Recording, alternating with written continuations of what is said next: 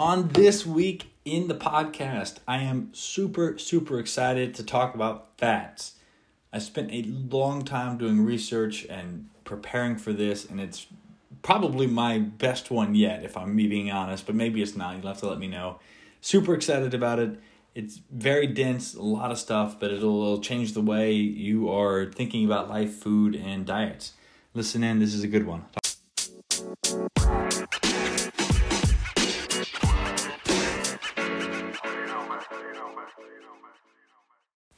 Hello and welcome to another episode of the Average to Athletic podcast. Very excited about this one. My name is Graham. I am your host as we go through this journey of discovering what high performance and reaching your potential looks like. And this week we're continuing our series about nutrition. I have been, I don't know what the phrase for it is, but I've been very embossed in all nutrition and just absolutely learning everything I can about it, and that's kind of been my obsession recently. And so this week we're talking about fat, everybody's favorite thing, and this is something I've definitely grew up in. So we've been in this narrative that vilifies fats for the last 50 or 60 years, right? And if you grew up or a child of the 90s, 80s, or maybe even the 2000s, you kind of remember everything was low fat, no fat, reduced fat. Butter got replaced with margarine. Even everything from Doritos had low fat or reduced fat. They cut cholesterol out of everything. They replaced saturated fats with vegetable and seed oils. It was this whole crazy thing because fats became blamed for heart disease, metabolic dysfunction, obesity, you name it. And unfortunately, the shunning of fats has actually led to this ever-increasing rate of obesity, metabolic dysfunction, and disease. But the thing is that fats are not the problem. They are the solution. Well, specific types of fat. See, not all fats are created equally. So in this one, and I'm very proud of it, I've spent hours and hours researching and writing and kind of preparing this, so I'm very excited for it. It's a little bit, there we get some nitty-gritty things, but we'll talk about why fat is going to be the answer to curing obesity in many ways, and so we'll work through that. So bear with me, but to start, we're going to go over a brief overview of fats. Now, there are four main types of fats that we consume. There are saturated fats, which are basically healthy fats from mostly animal-based meat and dairy sources. They're rich in energy, nutrients, and value. And these would have been the primary sources of fat that we would have ever had access to ancestrally, so our diet would have been mostly composed of saturated fats. However, those are the ones that got vilified. They're the bad ones, right? Then we have monounsaturated fats. So these are naturally occurring fats that are in olives and avocados, among others. And they have a lot of benefits for the body. But since we can make these monounsaturated fats endogenously, and we tend to get them from a diet, they aren't really a huge concern for us. Now, the other category of fats that gets a lot of talk is this category of polyunsaturated fats. Now, these are the omega-3s and omega-6s. Omega-3s are generally speaking the anti-inflammatory, and the omega-6s are generally speaking the pro-inflammatory.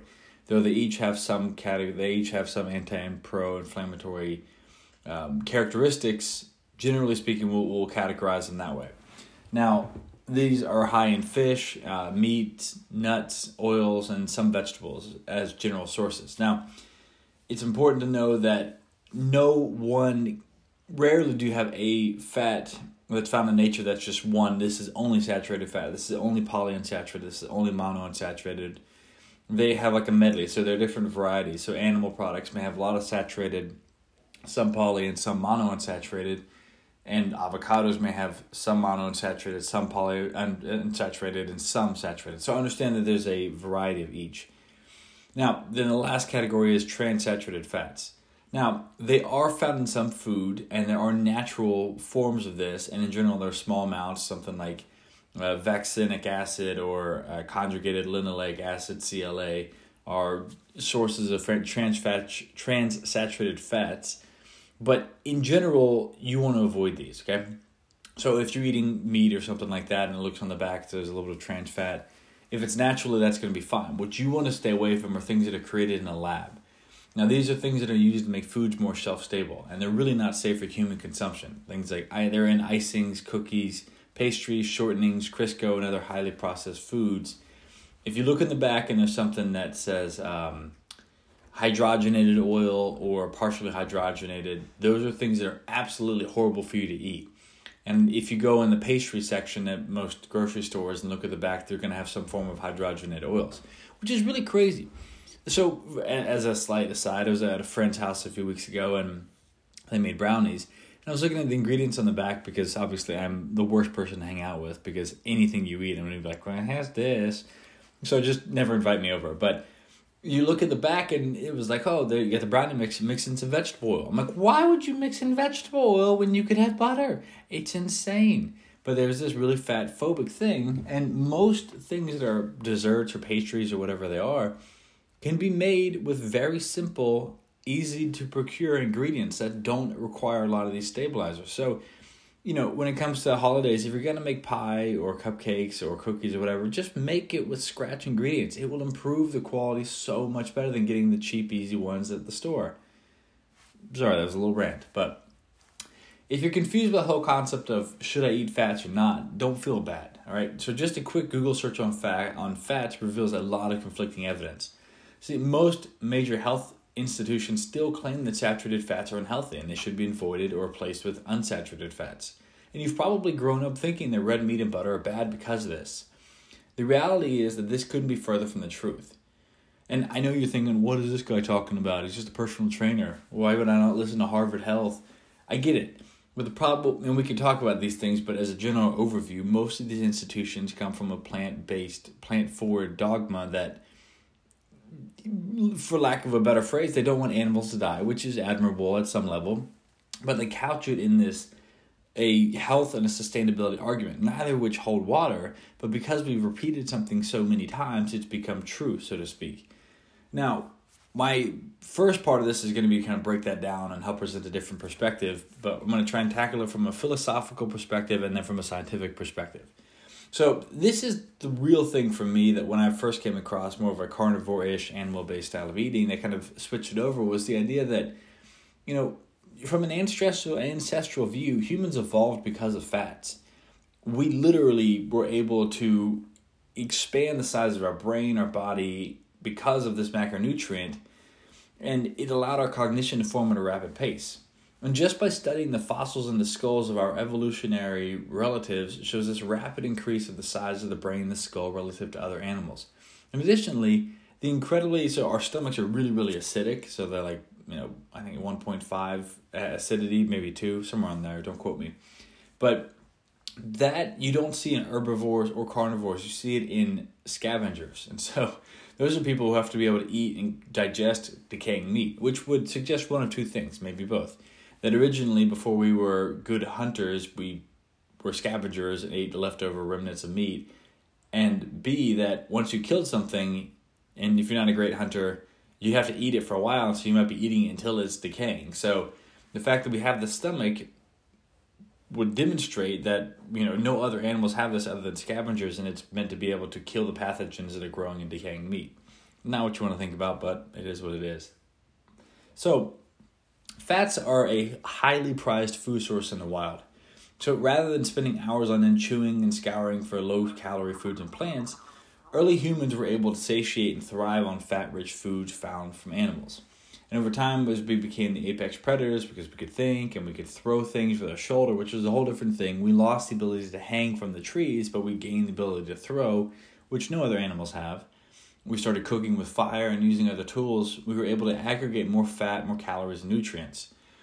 So it's important to remember that our brains, our cells, our nervous system, and hormones are all composed of fat at some level. The fat in our diets provides nutrients required to form these structures. And additionally, fat is an essential part of digesting nutrients. It's not enough just to eat the vitamins and minerals. We have to actually be able to absorb them into the body.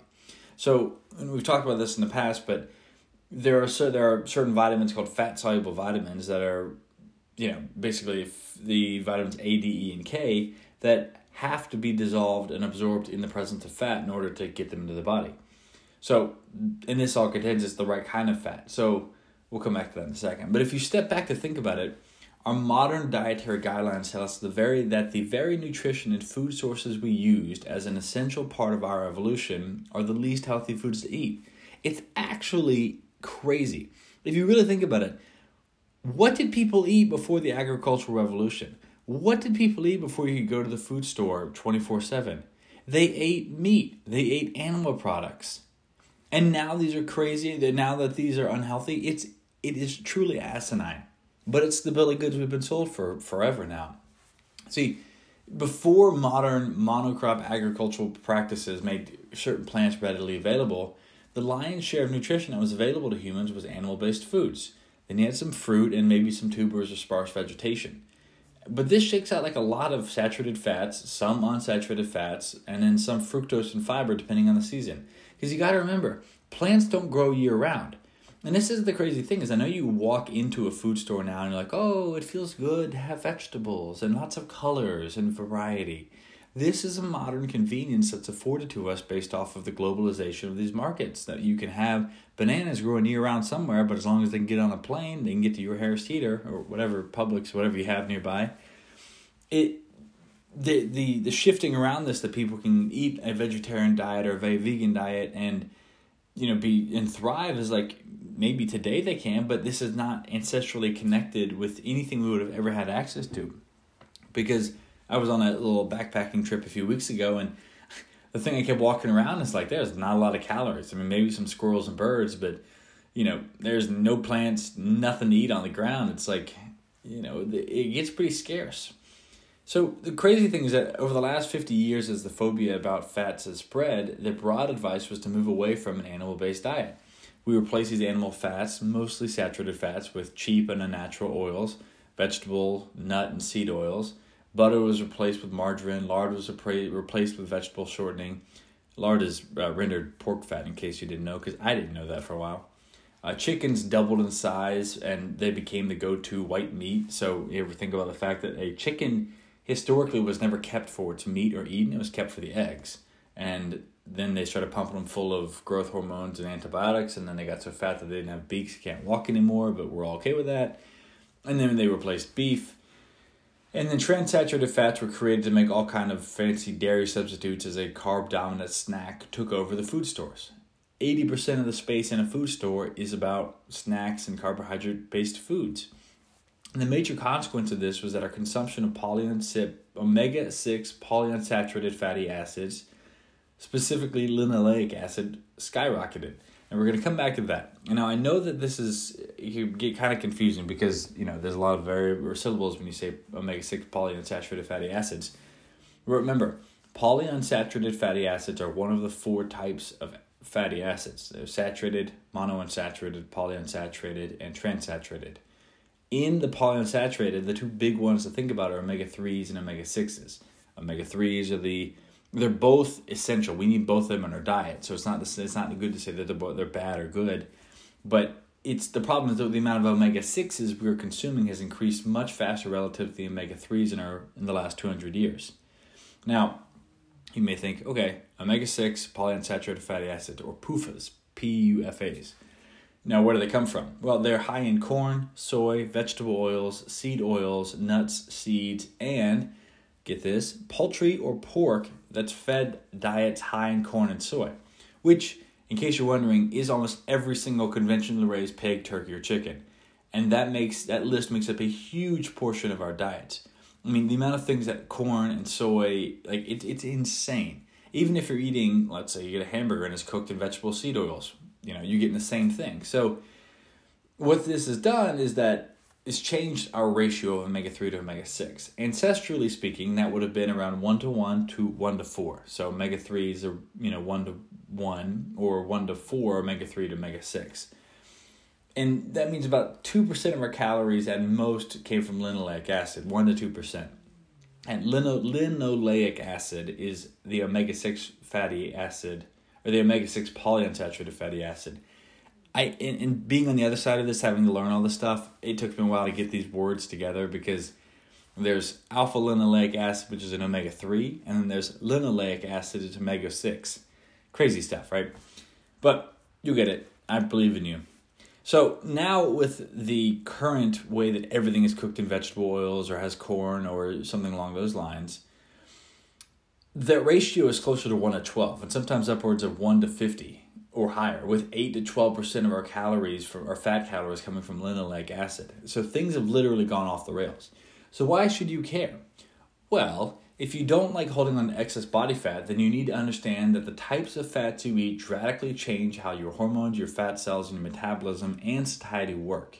Now, I'm gonna attempt to summarize something for you, which when I read this, it just blew my mind, but it's so cool. So I'm going to do it as poorly as I can say this guy's last name, but I'm going to do my best to summarize an incredibly thorough and well-researched perspective put forth by Peter Dombromilski J. He's got a SKYJ in the last name. It's crazy. But look up Peter from Hyperlipid. And if you're interested, you can message me. I'll send you more of the stuff about it. But his whole position is that different types of fats are metabolized uniquely in the mitochondria, which result in a chain of events that impacts the insulin sensitivity of the fat cell. Now, I'm going to break that down. Mitochondria are parts of the cell that create energy. They are the powerhouse of the cell. They're actually they were evolutionarily speaking a separate organism that was I think it's phagocytosis, that they were engulfed and brought in as part of the cell. They are an organelle, I believe is the correct word if I remember my biology. But the mitochondria are what we use to make energy. Now they do this by moving charged particles, remember protons and electrons, across a membrane to create a charge. Just like a battery, it separates the positive from the negative, and that charge creates energy. This is the basis of building ATP, adenosine triphosphate. Now, ATP is this compound that stores energy.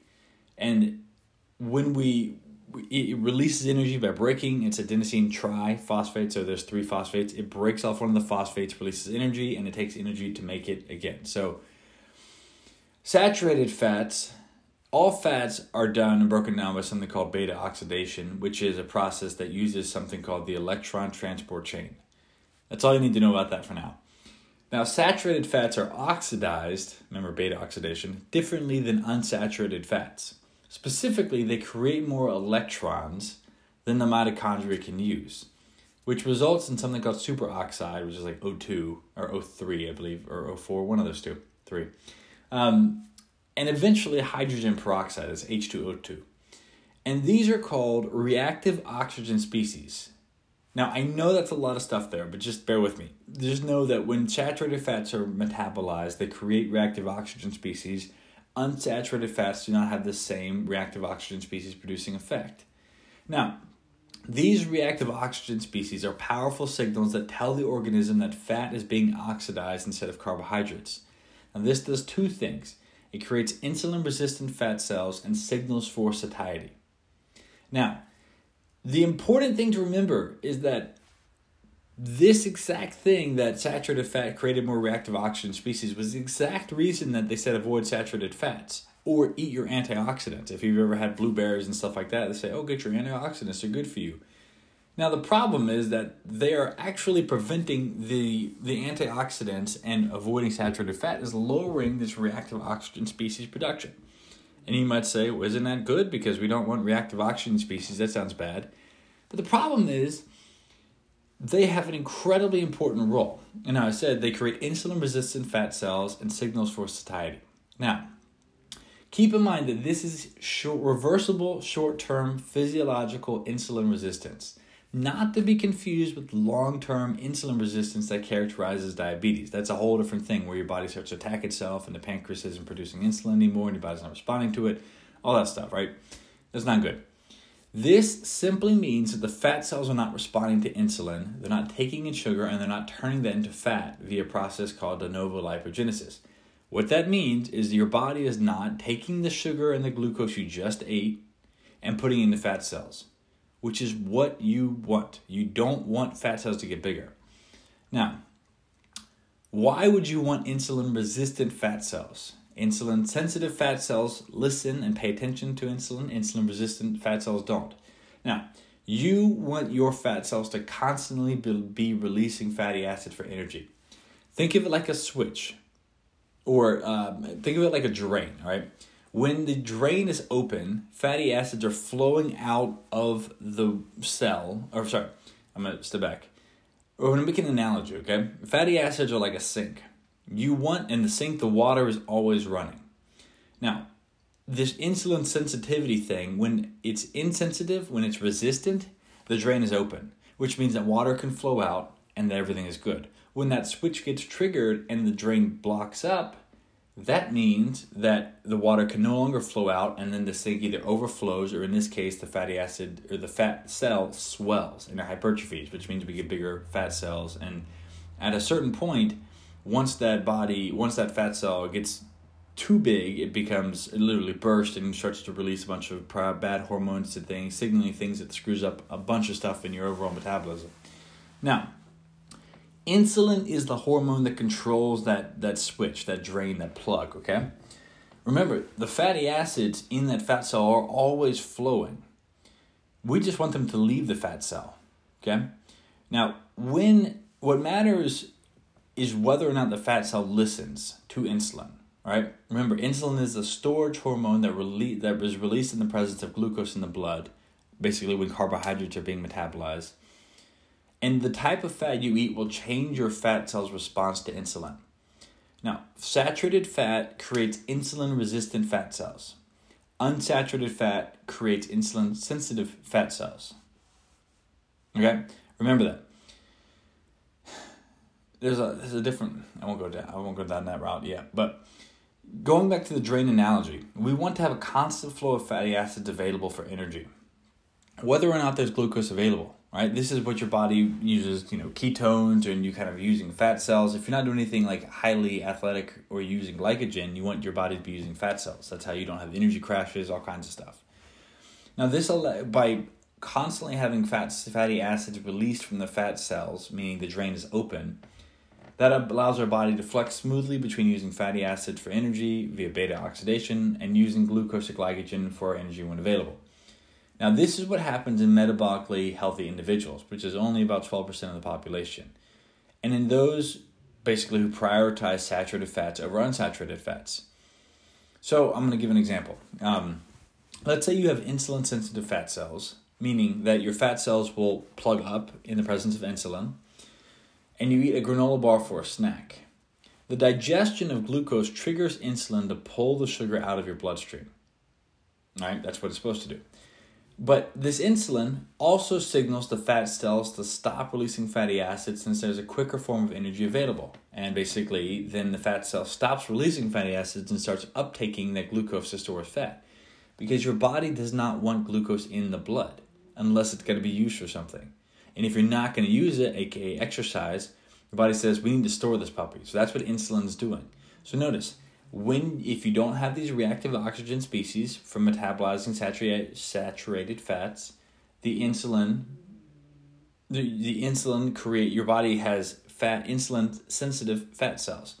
So there's insulin, body stops releasing fatty acids, body pulls glucose out of the blood system, and guess what? There's a lag period. There's no glucose in the blood for energy because it got absorbed. Insulin did his job. Fat cells got bigger. And since the fat cells have stopped releasing fatty acids because the drain is plugged up because it was sensitive to insulin, there are no fats available for energy either. And this is why you have an energy crash. This is why you have hunger cravings, and this is why you have a lack of satiety. If you've ever had that, I'm shaking, I'm so tired, I feel nauseous, I'm about to pass out, that is because you have absolutely no energy in your system. It's because you have insulin-sensitive fat cells, which means, and we'll get to the takeaway for this a little bit, but that's because you're eating a lot of unsaturated fats or a lot of carbohydrates. So keep that in mind.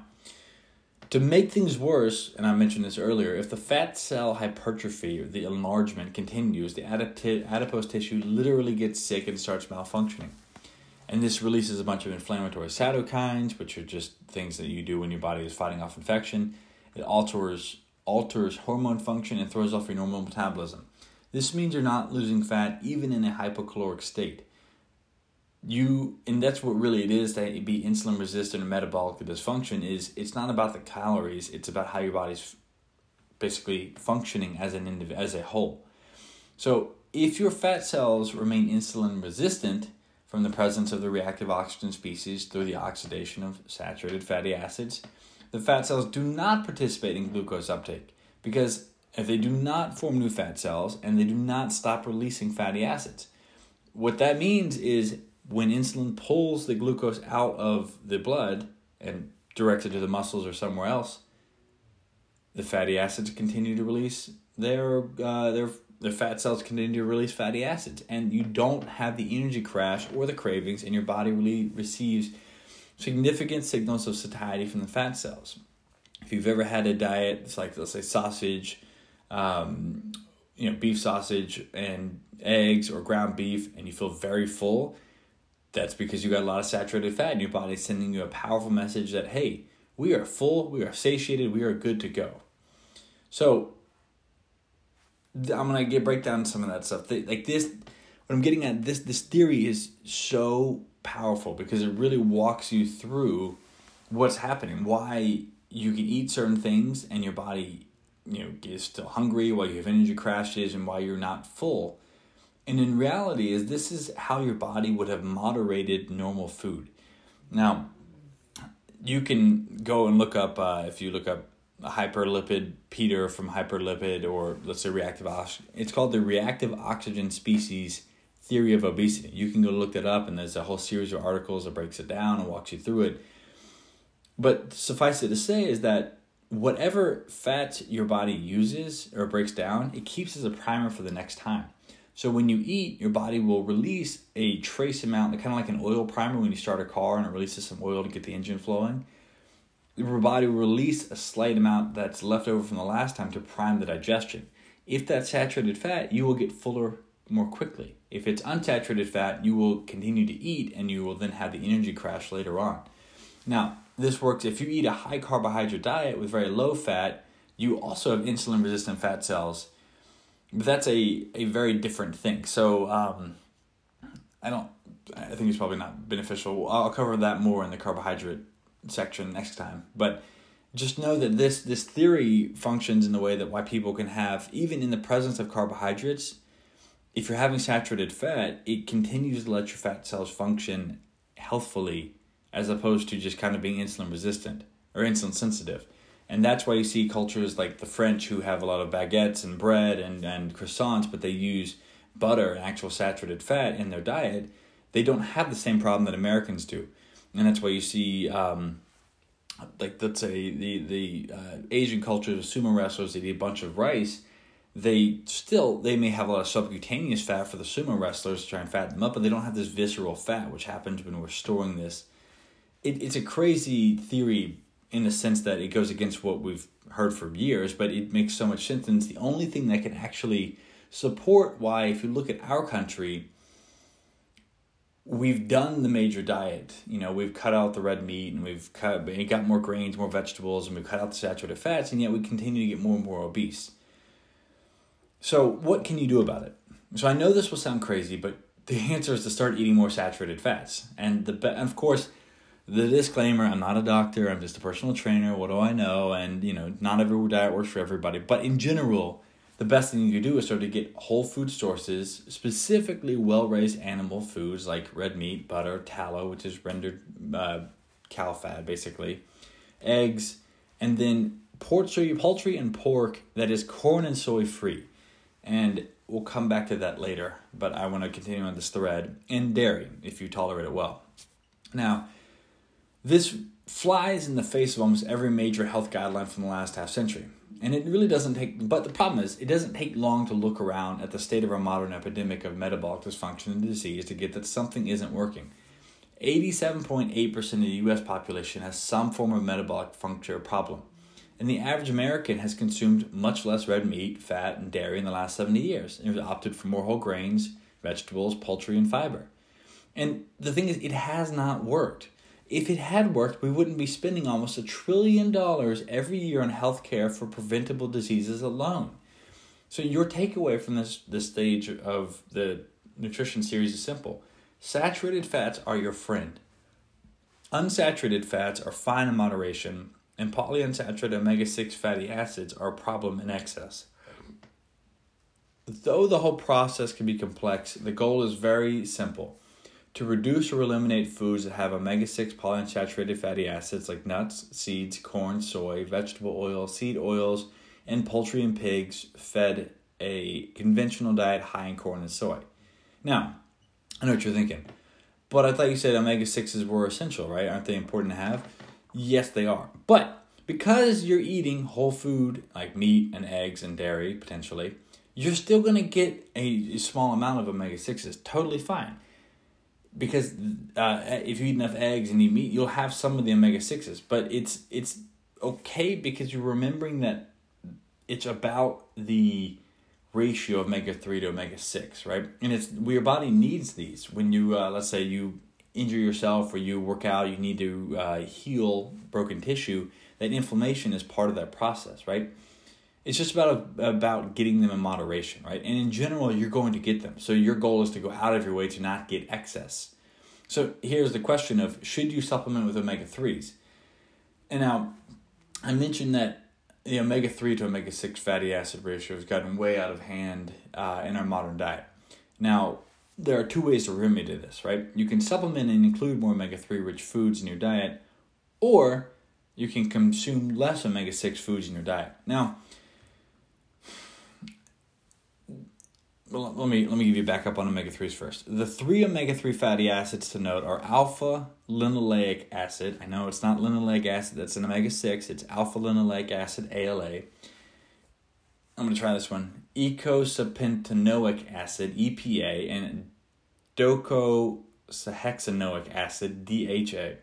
Now, EPA and DHA are the big players for brain function and human use, and basically are found almost exclusively in marine sources. Now, ALA, alpha-linoleic acid, comes from some plants, eggs, meat, dairy, and basically that's the animal source, or like the land source, right? So there's a marine source and the animal source, or land source, I should say.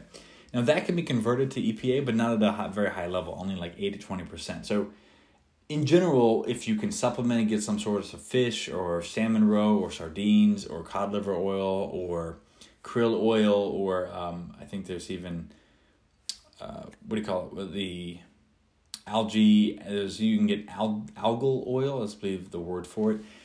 Those can be helpful, but remember, it's all about the ratio. So numerous studies talk about the benefits of omega-3s, and they're generally widely recognized to be very important for cognition and neurological function. And some people even go as far to say there's no upper limit on how much of these you can consume. Now, while I don't fall in that camp, I generally think it's incorporating some form of marine supplement weekly is helpful, whether it be eating fish, salmon roe, cod liver oil, or fish oil capsules. Now, so while there isn't a downside to increasing omega-3 consumption, understand that the real benefit comes from improving your omega-3 to omega-6 ratio.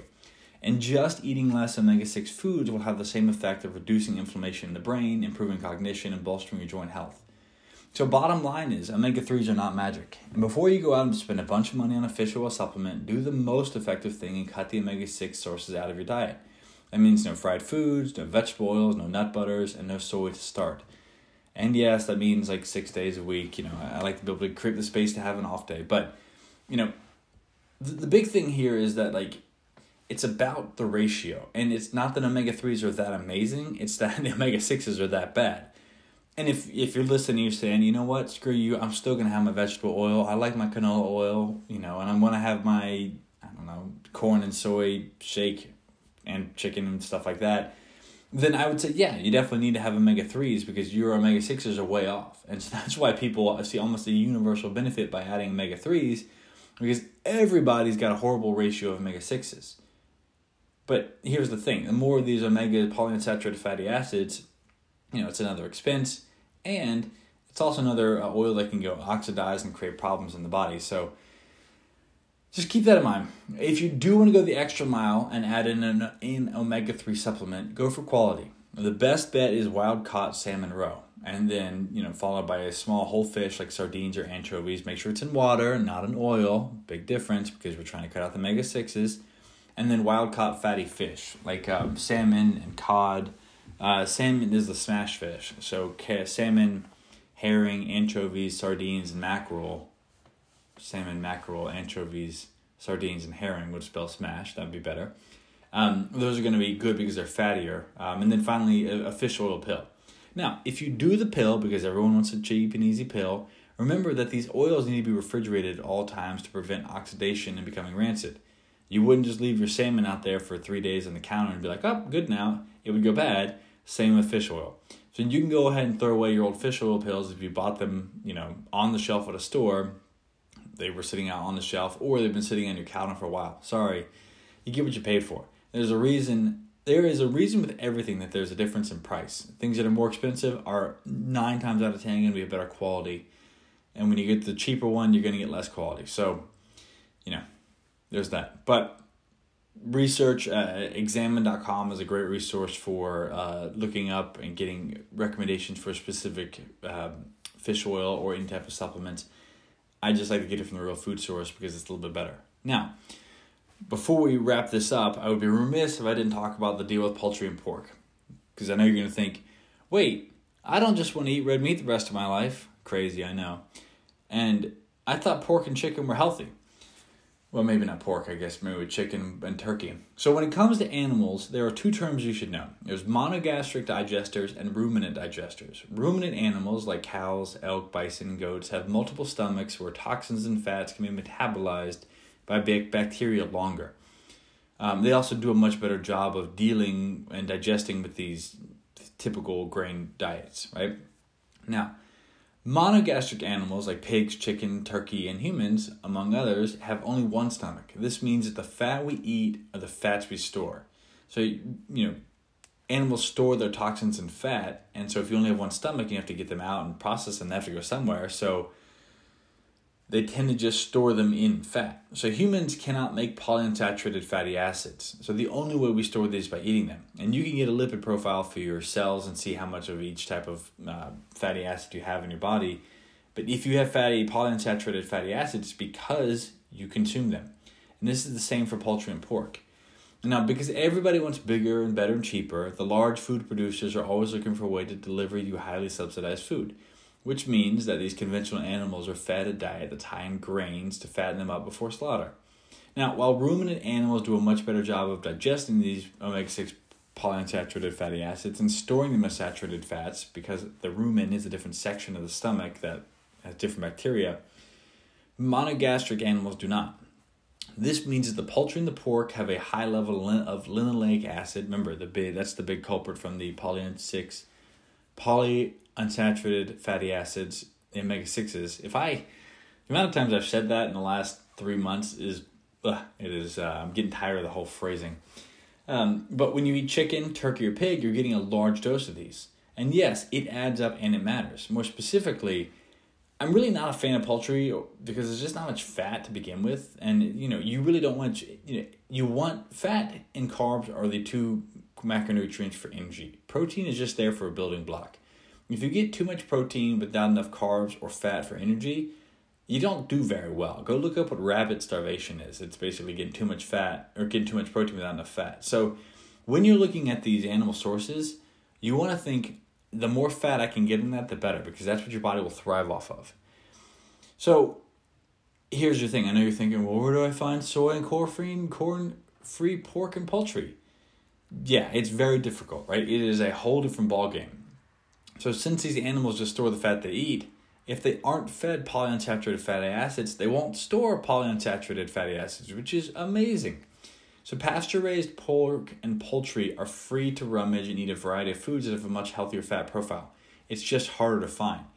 And in case you're wondering how to tell if the poultry or pigs are fed corn and soy, if they don't specify that they are corn and soy free or claim that they're, and they claim that they're 100% vegetarian fed, they're fed corn and soy. It's a crazy marketing thing. Chickens are not herbivores. They are omnivores. They roam and they eat insects and small critters in addition to little seeds and plants and stuff. The whole vegetarian fed claim is such a marketing ploy to get you to think it's healthier, which is, again, it's like the whole vegetarian humans are healthier. It's crazy. Ironically, this just lets them shove these animals into tiny quarters with no real food, and they give a bunch of, junk. So you will have to go out of your way. I mean, some places will do forage-fed pigs and pasture-raised chicken, and if you get that, that's going to be half the battle. But you also will notice if you can get soy-free chicken, soy-free pork, that's huge. It's just much harder to find and it's more expensive. But it's totally worth it Because if you eat a certain amount of, it's like a portion of pork is like having the same amount of canola oil. It is packed with this. This is why I've actually stopped eating bacon too. Because I noticed there was a period of time where I was cooking things in lard and eat bacon. I was like, started to put on a little more body fat. I'm like, this is strange. This is a very different diversion from what I was experiencing the last week or two. And then I started learning more about it. And I was like, oh, cut out the pork, cut out the lard, cut out the bacon. Immediately dropped a few of those extra, and that wasn't a pound, but I'm just very sensitive to it. I look in the mirror at myself all the time, and I don't like to see any body fat. But, that it makes a difference, right? So your bottom line, and we'll wrap this up because I know I'm long in the tooth here, but I love it. I just love fats.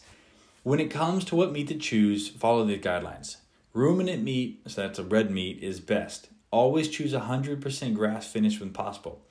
And a slight note on that, almost all animals are raised on pasture the majority of their life. But the last 20-30% of their life, they're sent to if it's a low quality organization, it's a controlled animal feeding optimization, a CAFO, where they get fed grains to fatten them up. And at the end of the day, the nutrition profile is different, and it's better if you're doing grass finished, which is the animals stay on pasture for their whole life and they eat grass all the way until slaughter.